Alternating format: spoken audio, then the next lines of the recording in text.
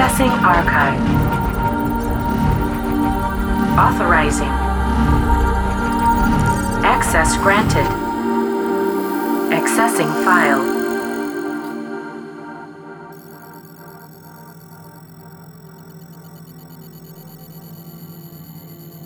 Yeah, let's just hop right into it. I'd love for you to introduce yourself and talk about the projects you're currently working with. Yeah, absolutely. So my name is Kaylin Gray. I actually just graduated from Marquette University up in Milwaukee. I am currently the project manager at Gravitas Recordings and the press and licensing coordinator over at Pivotal Agency. I do a couple things on the side as well. I do lead a local street team in Milwaukee called Lex Barton Presents. Also, I do write at a couple blogs such as Festival Squad, Culture, Raver Rafting, etc. Amazing, so much. You're doing a lot. Let me ask, before you got into your work with Gravitas and Pivotal, which is where I know you from, was your street team prior to that? Yeah, I joined the street team in fall of 2017. That was my first actual introduction into the music industry in itself. When I first joined, it was this cool way, to meet new people, rub some elbows, and go to free shows. Over time, I realized that I wanted to be more involved in some capacity. So that's how I actually got into writing. I got into writing about a year after in the winter of 2018. And it was a really great way for me to kind of go outside of the local community just because Milwaukee, it's very tight knit, but it's also pretty small, especially compared to Chicago, which is about 2 hours down south. So it Hmm. was a great way to kind of expand my horizons in a way. Awesome, awesome. I definitely resonate with that because I understand, being from a town with a tight knit culture in the music scene, which San Antonio definitely is, which is where I'm from, and then kind of needing to branch out a bit as well. Like working with more like nationwide or even worldwide artists. As someone who kind of helps facilitate music and the things that happen around music, promotion and artwork and music videos and management and touring and all the stuff. So it sounds like, we're definitely kind of similar in our career path.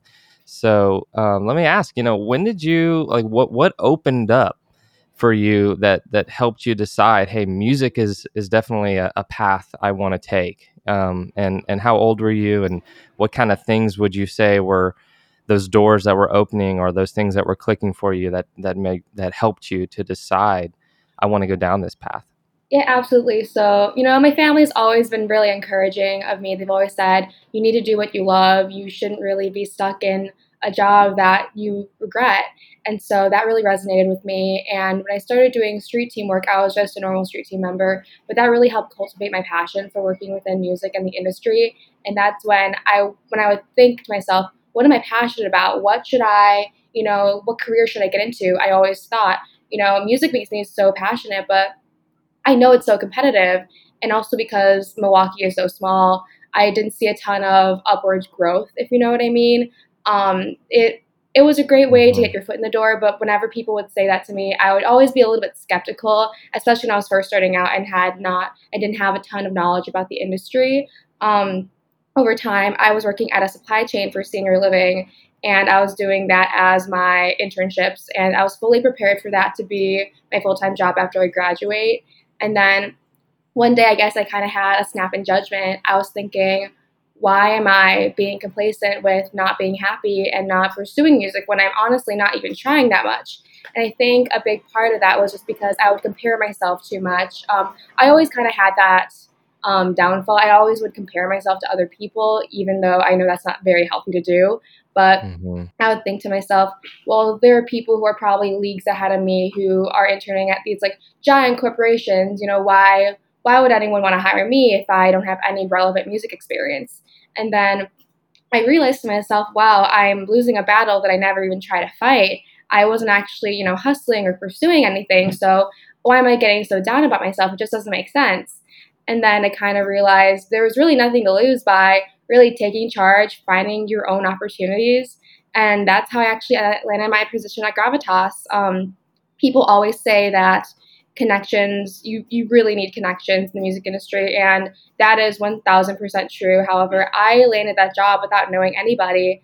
And that's also how a lot of our team members actually got affiliated with Pivotal and Gravitas because they sent a cold email or they reached out on Instagram. And that really shows more hustle than you think it does. Because really, companies really like when people take initiative, especially if they're not outwardly, saying, we're hiring, please apply. If you reach out and say, hey, I want to help you, I love your company, and I would love to be a part of it, it speaks volumes. And that's how I got my job at Gravitas. Amazing. Such an awesome journey. Yeah, that sounds very familiar, similar vibes here for sure. For me, it was, I was going to college for business administration, and I did end up getting my degree in business administration. But when it came to wanting to go, pursue another degree, like my next degree, there was a part of me that was just like, why is this really going to help me do the things I want to do? And definitely took some meditating on, my future, and as well as stumbling into some psychedelic experiences, which I talk about a lot on these podcasts, that kind of opened my eyes to possibility, and also the culture that we're a part of here in the United States, where it's very like on this typical kind of like path where people, go to high school, go to college, get a degree, get married, have a wife, and then, have kids, and then just kind of like live that kind of householder path. And, there's nothing wrong with that, but I knew that it wasn't for me. So let me say, for you, did you have any kind of mind expanding experiences or psychedelic experiences that kind of helped shape that sense for you as well? Because it sounds like you have like a very good internal compass of like where you want to go, and a lot of people don't. A lot of people even today, being, I'm almost 30 now, I'm 29. I still know people today in my life that don't quite yet know where they want to go or what they want to do. They're still figuring it out. So for you, did this play any role for you? Yeah, exactly. And I live with my boyfriend, and he is an accountant, and I can tell kind of how draining it is at times for him. And it really feels surreal to be in the position I am, especially during the coronavirus, and especially just being a graduate.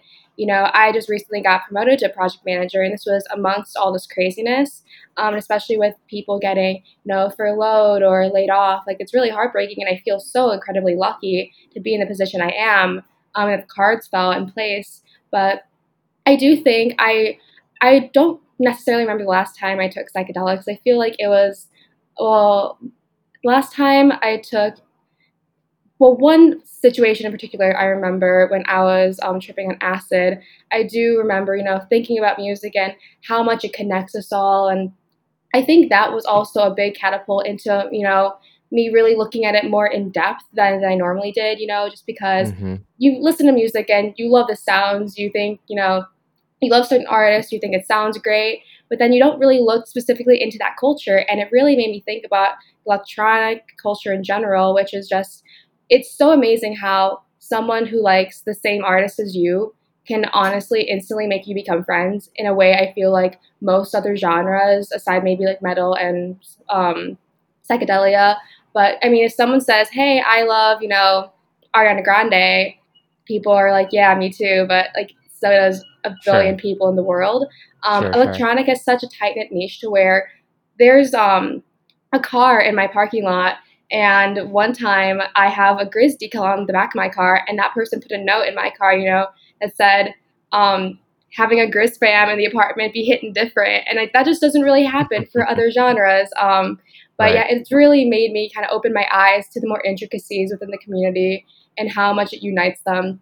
And that's another, reason why I just love the electronic music community so much, is because everyone is so open and loving, and you have an instant bond almost like instantaneously from knowing you enjoy the same type of sounds that someone else does, which is pretty wild. Yeah, I do totally find that same thing. The music absolutely feels like a really big common interest, and something you can talk about endlessly with someone when you discover that, you might like the same artist or the same genre or the same band or the same electronic musician.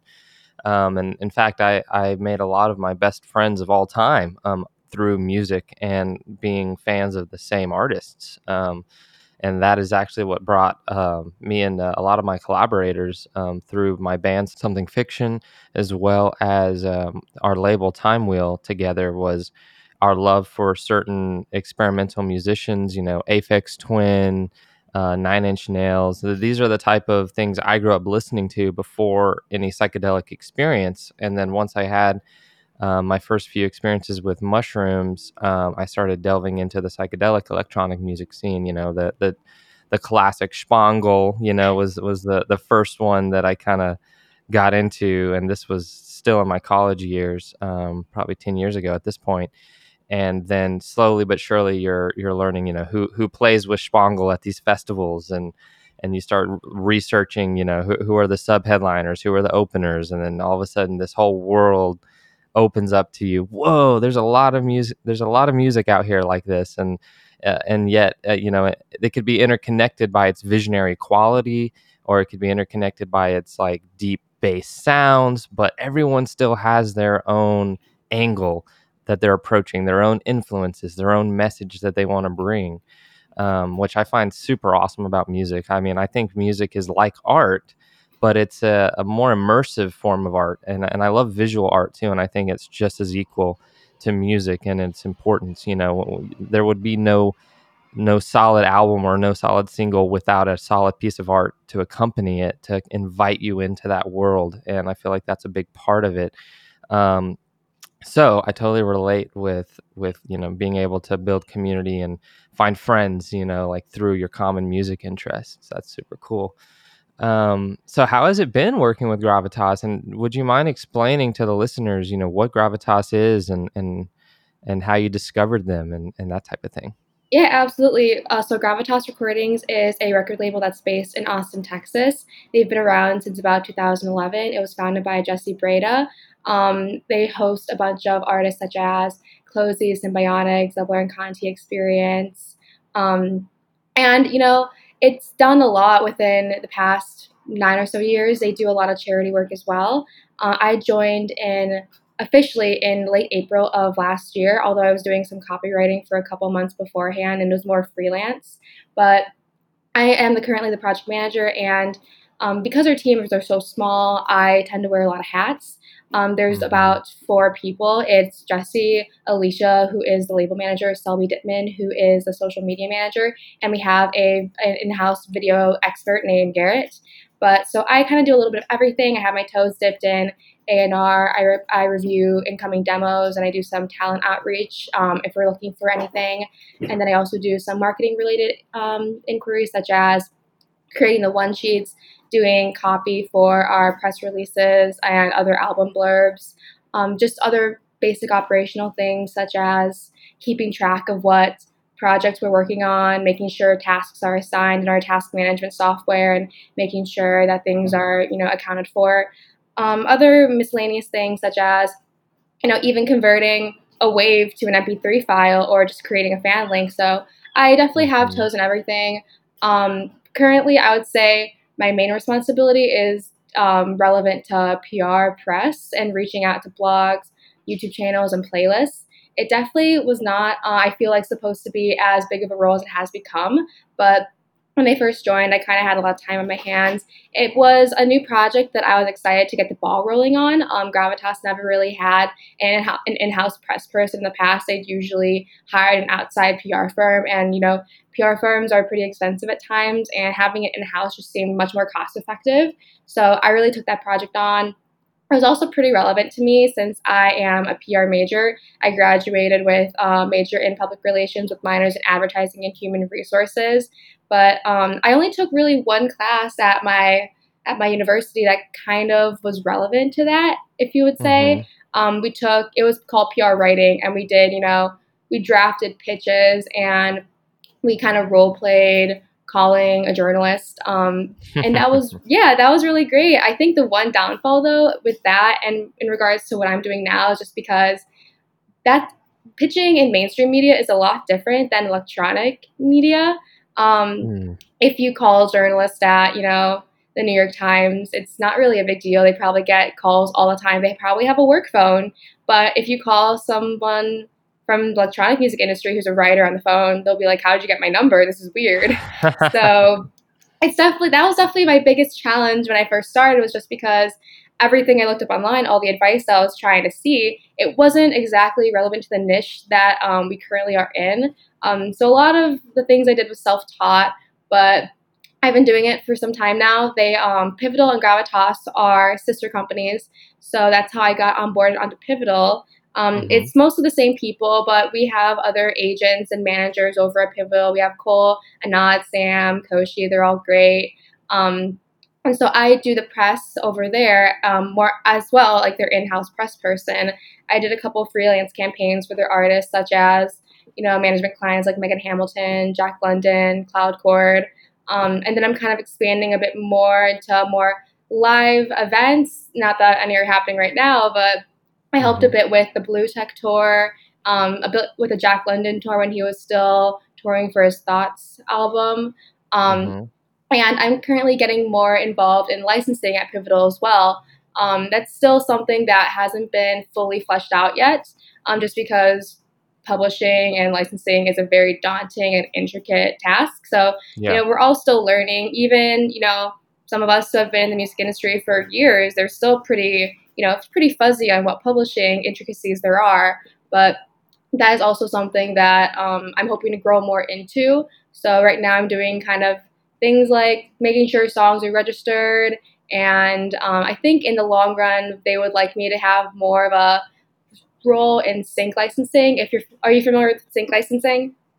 A little, but go ahead and enlighten us. Yeah, it's basically, I feel like an example is the easiest way to put it, but if you hear a really popular song and it's played on your favorite TV show, Yeah. that's basically sync licensing, because you're licensing your music and it's syncing the audio up to like a visual. So if you see a Mm. commercial with a song like I know Bulk and Bump and Grammatic's Amo, it was on a Porsche commercial during the Super Bowl. That's sync Oh, licensing. wow. A lot Yeah. of yeah, a lot of sync licensing deals make huge money. It's honestly insane. Um, Hmm. and there are a lot of companies specifically designated to that. But so I'm definitely not expecting to full blast into sync licensing just because it's a law, but maybe Hmm. doing some pitching here and there and helping out where we can, just because admittedly PR and press, although it's great for branding, it doesn't bring in a whole lot of money. So it's a great way to kind of, contribute to the business in that sense. Wow. Okay. I'd like to talk a little bit about sync licensing, but I do want to say on your PR outreach, I will say, you've been one of the most pleasant people to work with, Oh, that has, reached out to us. We get a lot of submissions and we get a lot of, artists themselves reaching out, and also sometimes publicists or PR agents. But I just want to say you do an incredible job. Super easy to talk to, super informative. Love your words, your write ups, your EPKs, and everything. So, yeah, just want to give you some props there. Great work. I really appreciate that. It's interesting just because I love PR. I love the people I've met from it. I really do feel like it's been the best way for me to kind of enter the industry, if that makes sense. Because although I Hmm. was doing things outside of such a street team stuff and writing, I really didn't network that much. And I feel like it's been a great way to kind of expand my horizons, meet new people, form new connections. And I don't know, I just really love the people that I've met through this opportunity. Absolutely. I can imagine.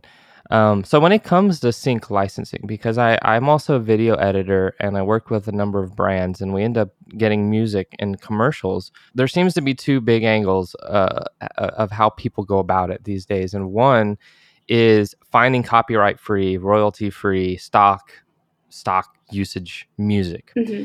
And then there is, finding an artist, and then actually like talking to that artist manager, talking to that artist in particular, and then kind of coming into an agreement with some type of deal. Now, obviously, I think, going and talking with the artist or that manager is going to bring a lot more money into that musician's career.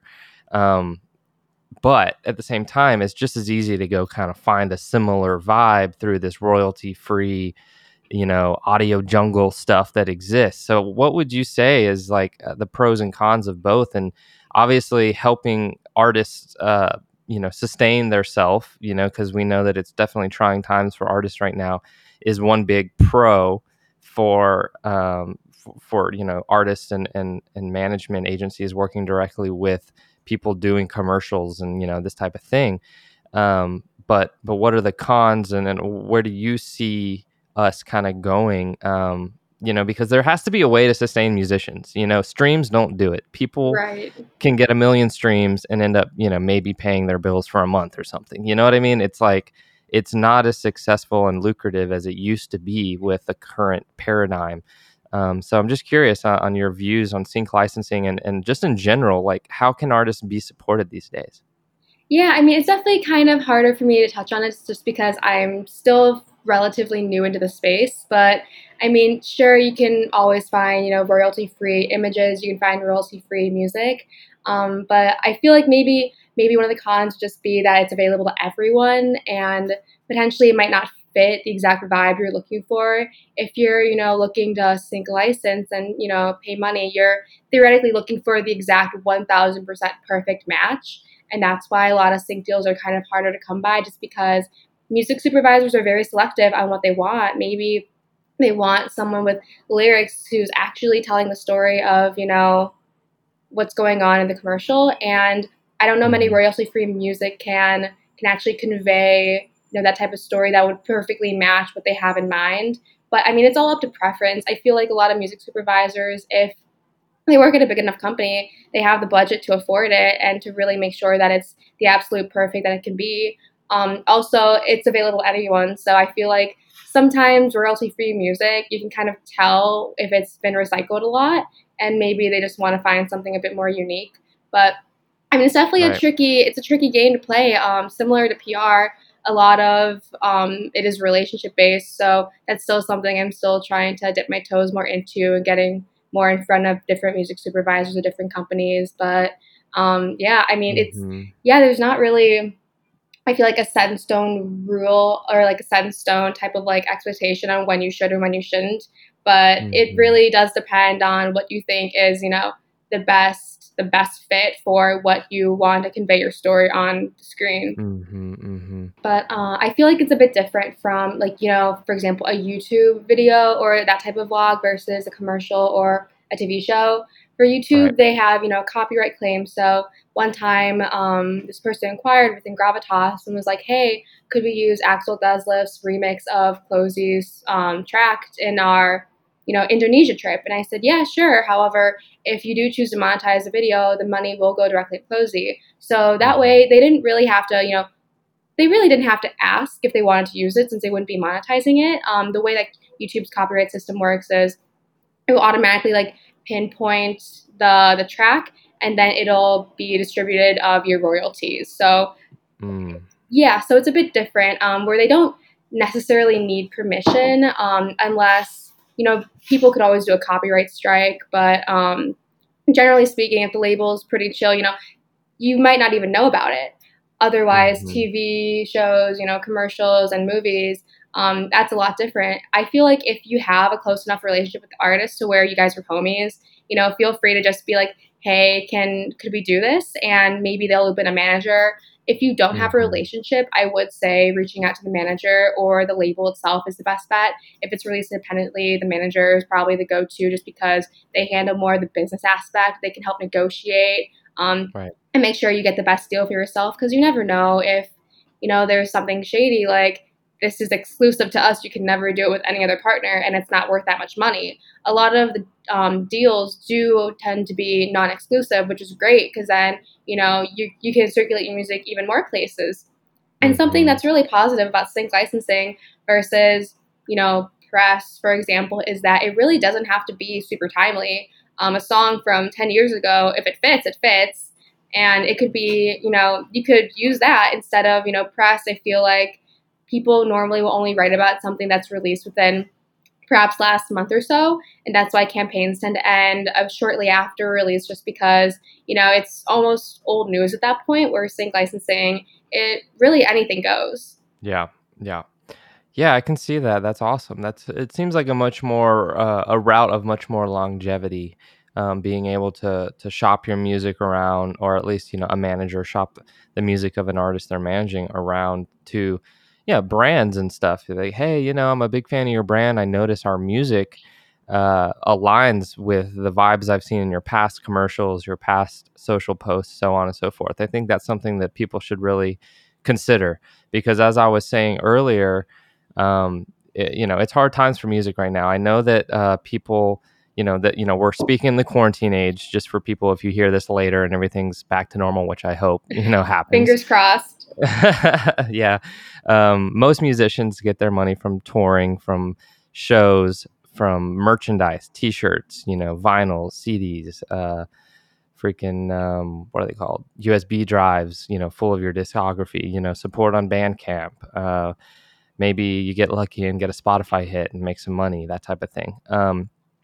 How can artists, just thinking outside of the box, and I'm sure you've gotten some insight in your meetings and stuff. How can artists adapt right now? Because it's a big time.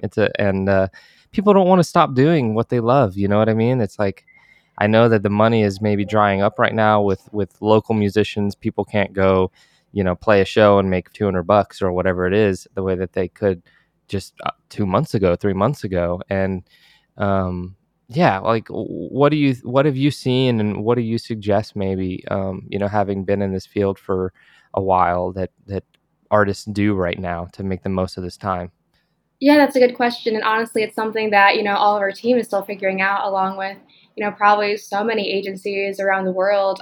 It's really tricky. And, everyone's flocking to live streams right now, which totally makes sense. But it has become to the point where it's really hard to kind of stand out and, actually make an income from that, just because a lot of things are donation based. I do Right. think this might be more of a long term type of reward, but the way I've personally been adapting is I've been taking the time to kind of expand my network even more. Since everyone's home, this is a great time to reach out to people you've never spoken to before, or you've always admired from afar, but were intimidated to, have a conversation with, just because everyone's at home right now. No one's, running Hmm. frantically around a venue trying to, find a writer for people. No Right. one's really touring or traveling right now. Everyone is in the same boat, to where they're scared. They're in their apartment or their house, and they just wanna, find a way to get to the end of the tunnel. So I think something that I've been doing that a lot of other people should really take advantage of as well is reach out to people. You never know what could happen down the line, and also it's just a great way to, in a way, alleviate like yourself from kind of, if you're quarantined alone, like kind of the loneliness that you have. But I've been doing that a lot. That's how we actually had our first conversation, you and me, Matt. I thought, me and Matt, Hmm. we've been corresponding for quite a while, but we've never actually spoken to each other, verbally. So I reached out and I said, hey, I would love to, jump on a call with you and learn more about you, and to talk and see how you've been doing, and see if you've been, holding up all right. So Hmm. this Hmm. definitely isn't, a way to make instant income, and by no means. And you shouldn't really look at it that way either. But you really never know what could be, productive. I do view it as productive though, just because you're bettering Hmm. yourself, you're challenging yourself. If you're more of an introvert, you're challenging yourself to go out of your comfort zone and meet these people that you might not be, comfortable with in normal day life. And Right. Right. having connections in the music industry is huge. So you really should not you know, undervalue the importance of networking, especially during this time. Absolutely. Yeah, it is. I do find the music industry to be heavily network based. It's funny. It's almost like this legal drug cartel. It's so small, like you really don't realize until, two people at the end of the world are like, "Oh yeah, I know him." Right? It's funny. It's like, because honestly, yeah, music is a drug. I'm just saying, and not in the sense that it's gonna like technically alter your consciousness, like while you're driving and all of a sudden you can't drive, but it's like, I feel like it's this product that everyone can appreciate, everyone can enjoy. When it's loud, it's better. It also People love just to get gives it. you euphoria. Exactly, that too. So that's what I mean when I say it's like this this legal drug cartels. It's like everyone has like they have their little product and they're trying to sling it to 1,000 people a night. You know what I mean? It's just so funny. And then everyone behind the scenes is like the logistics. I'm just joking around, but Yeah, the cult of res. It's a very exactly. real thing. Oh, for sure, for sure. That's too funny. Yeah, so while you were talking on that, a few ideas popped into my head just about what people can do maybe these days. These are kind of more self-generated, but what do you know about Patreon? I know a fair amount about Patreon. I actually knew about it for a while just because I watch different YouTubers online, and that's a pretty common platform that people have.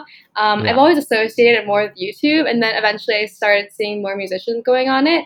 Desert Dwellers, one of our pivotal clients there on Patreon. I believe Beats Antique is also on Mm-hmm. Patreon. Um, Yeah. I know you have different tiers on what people would like, such as tier one, it's just merely support. Tier two could be you get a free shirt. Tier three, you Mm-hmm. could, get tickets to a show and stuff like that. I feel like it's a great way to really, make more of a close knit community. It's kind of like a Facebook group, but Yeah. it's a way to support your favorite artists in a way that, a like on a status probably, can't. Right. I agree, and it's only $2 or $3. I mean, you can give more, but I think most artists have a low end tier. You know, it's Right. 2, 3, $5, and for you to be able, like I feel like people should really appreciate music in these days, maybe more than we used to. When I was growing up, if you liked, a band, Nine Inch Nails, for example, Trent Reznor, big inspiration for me, super dope guy. All his words, all his tones that he's created, and his artwork too, has been top notch from the beginning, at least in my opinion. Anyway, so to support Nine Inch Nails, the artist, I knew it was important to support the musicians that you like. I would buy every new shirt. I would buy every new album.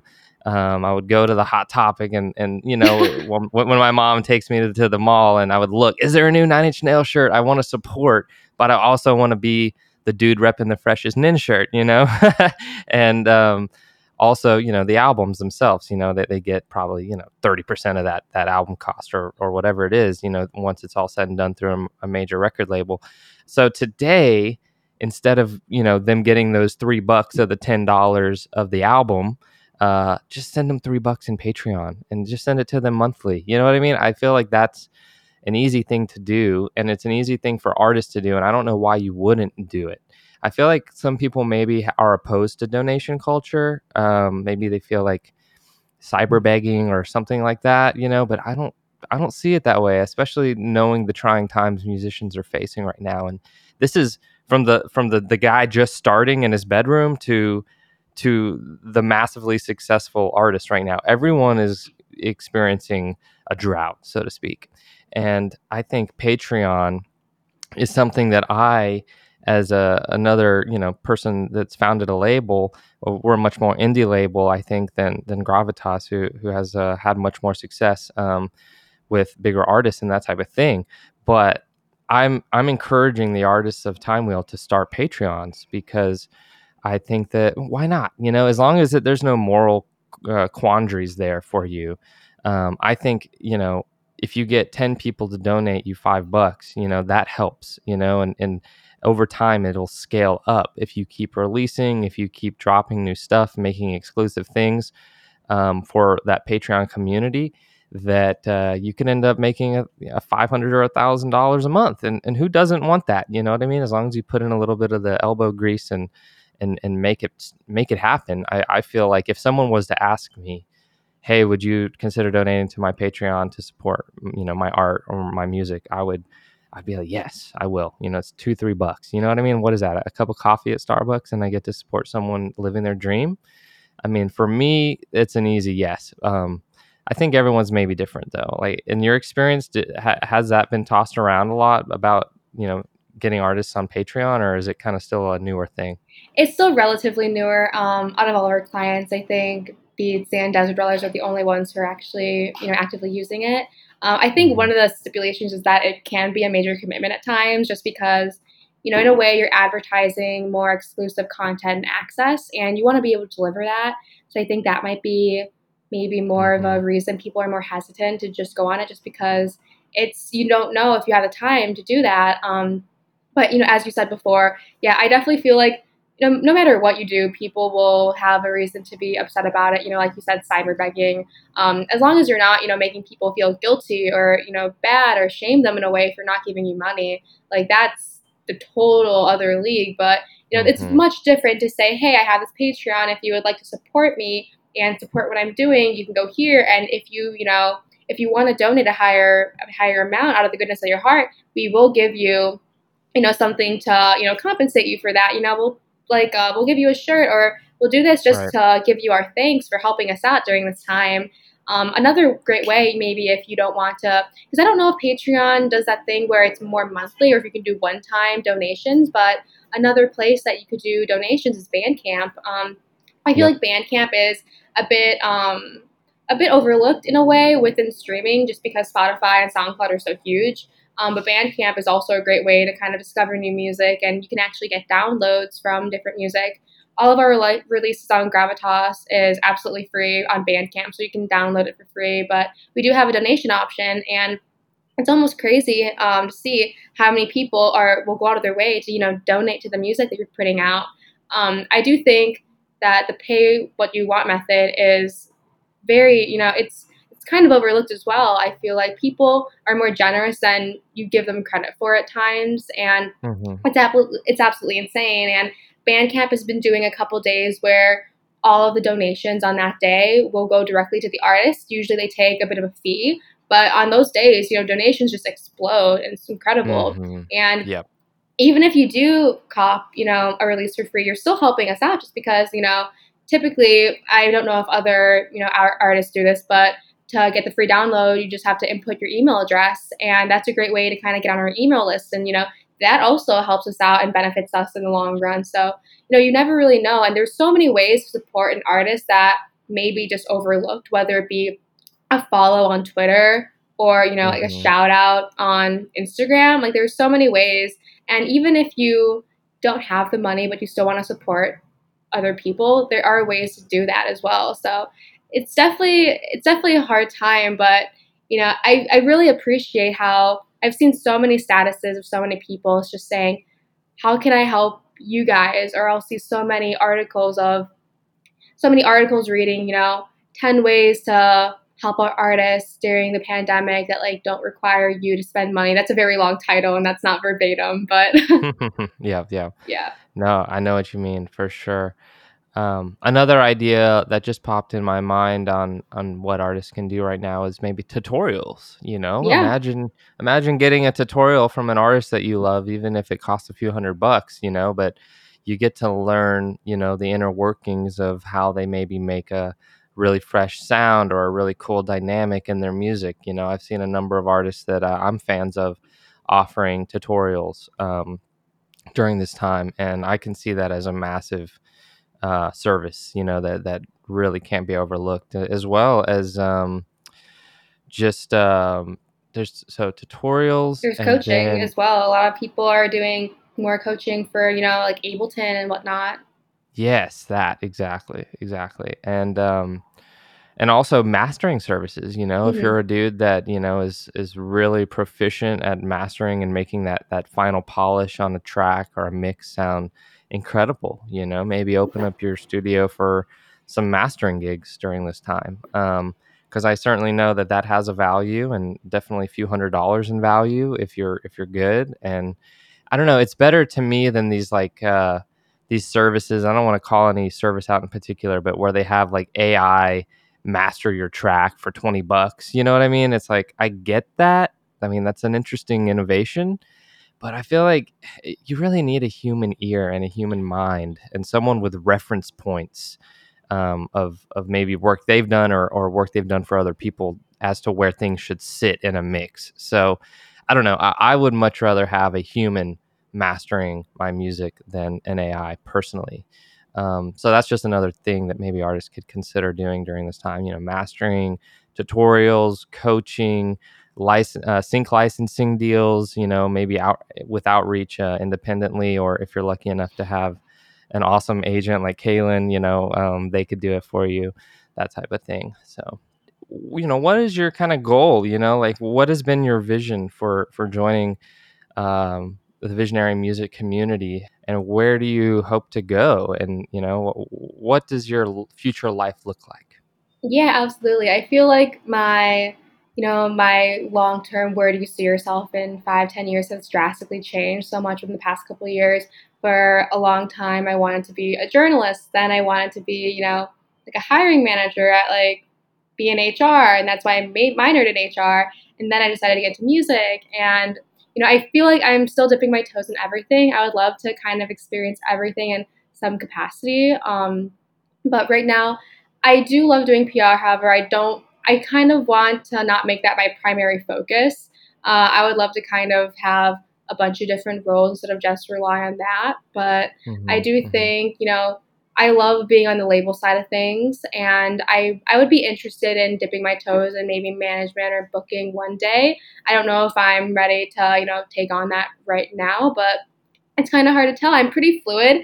I'm pretty flexible. Hmm. It's really nice that our teams are so small too, just because you're not really set in stone in like a specific role. You can learn almost anything, and something that I'm going to get more ramped up with at Pivotal is I'm going to help more with, community management and such. So it's really Hmm. nice not having, a set in stone box that you have to, only operate out of with your role. My boss are the founders, so they can kind of do whatever they want. They can, allow me to do something if they think it'll be, instrumental to my growth and really help the company out. Um, Hmm. yeah, so down the line, it's kind of hard to say just because things, move so quickly. But Yeah. I'm definitely interested in, pursuing more of like a manager agent type of, experience. I wouldn't say role in a way, but I'd love to, help out in that type of capacity and Hmm. see what the inner workings are. Right. Can you see yourself on the road, in a tour bus? Well, I always wanted to kind of live van life, but I have two pet chinchillas, and I could not leave them alone. It's like having kids in a way, to me at Yep. least. No, I Um, know. Yeah, I have a dog, they're a so French bulldog. dependent. Yeah, they live Yeah, in and like a huge cage, and they can die hmm from almost anything, even if it's over degrees. oh wow. They'll get heat stroke. So yeah, they cannot do van life, but Right, right. and they live forever. So Yeah, how long do they live? they can live from like 10 years to 20 years, Oh and wow. my babies are almost 3. So I got them for a long time, Yeah, you do. but I Wow. love them. That's cool. Do you have any other animals? My family's always had dogs. It's actually kind of funny just because up until I was 9 years old, I was terrified of dogs. And then Hmm. all of a sudden, my grandma was like, "I'm going to get a dog for you." And I just was, shaking in my boots saying, "Please Yeah. don't get a dog. I'm so scared of dogs. Please don't." But they did anyways. And that's Hmm. actually how I ended up, loving dogs, just because the one that we did get when I was 9 kind of helped me override my fear. And we still have her. She's my mom's dog now, and our family still has them, but not me and my boyfriend don't. Our apartment's way Hmm. too small. It's like 347 square feet, so Hmm. it's not Hmm. very ideal for a dog to live here. Sure, sure. Yeah, I get that. Actually, same here. When it comes to dogs, I remember I was bit when I was probably like 5 or 6 years old. Oh, Pretty rowdy in my like upper abdomen area. I was like reaching down to say hi to the dog, and it oh, jumped up and bit my like top ab or whatever, And aggressively. yeah, and since then I was pretty afraid of dogs. But my mom got one, and then it was a poodle. I mean, super nice, super easygoing, and I learned to love them again. And now I have my little Frenchie, and he's definitely been a challenge because they say that they're big dogs and small dog bodies, and I definitely get that sense because he thinks he owns the house. It's his place, so he's always checking in on everyone, and if anyone comes in, he's got to be there. You know what I I mean, mean? it's his world. You're just living in it. I know, that's so funny. Animals are awesome. Well, I just want to thank you again, Kaylin, so much for your time today and your insight and for all the work you're doing. Again, you're always a pleasure to work with, and you're doing great things. So I wish you the best in your journey, and yeah, just keep kicking ass. And again, thanks for joining the podcast. Yeah, absolutely. Thank you so much for having me. This was a blast. And, definitely keep in touch. I love always talking to you. You've been absolutely amazing to work with as well. Thank you so much. All right, you have a good day. Thanks, you too.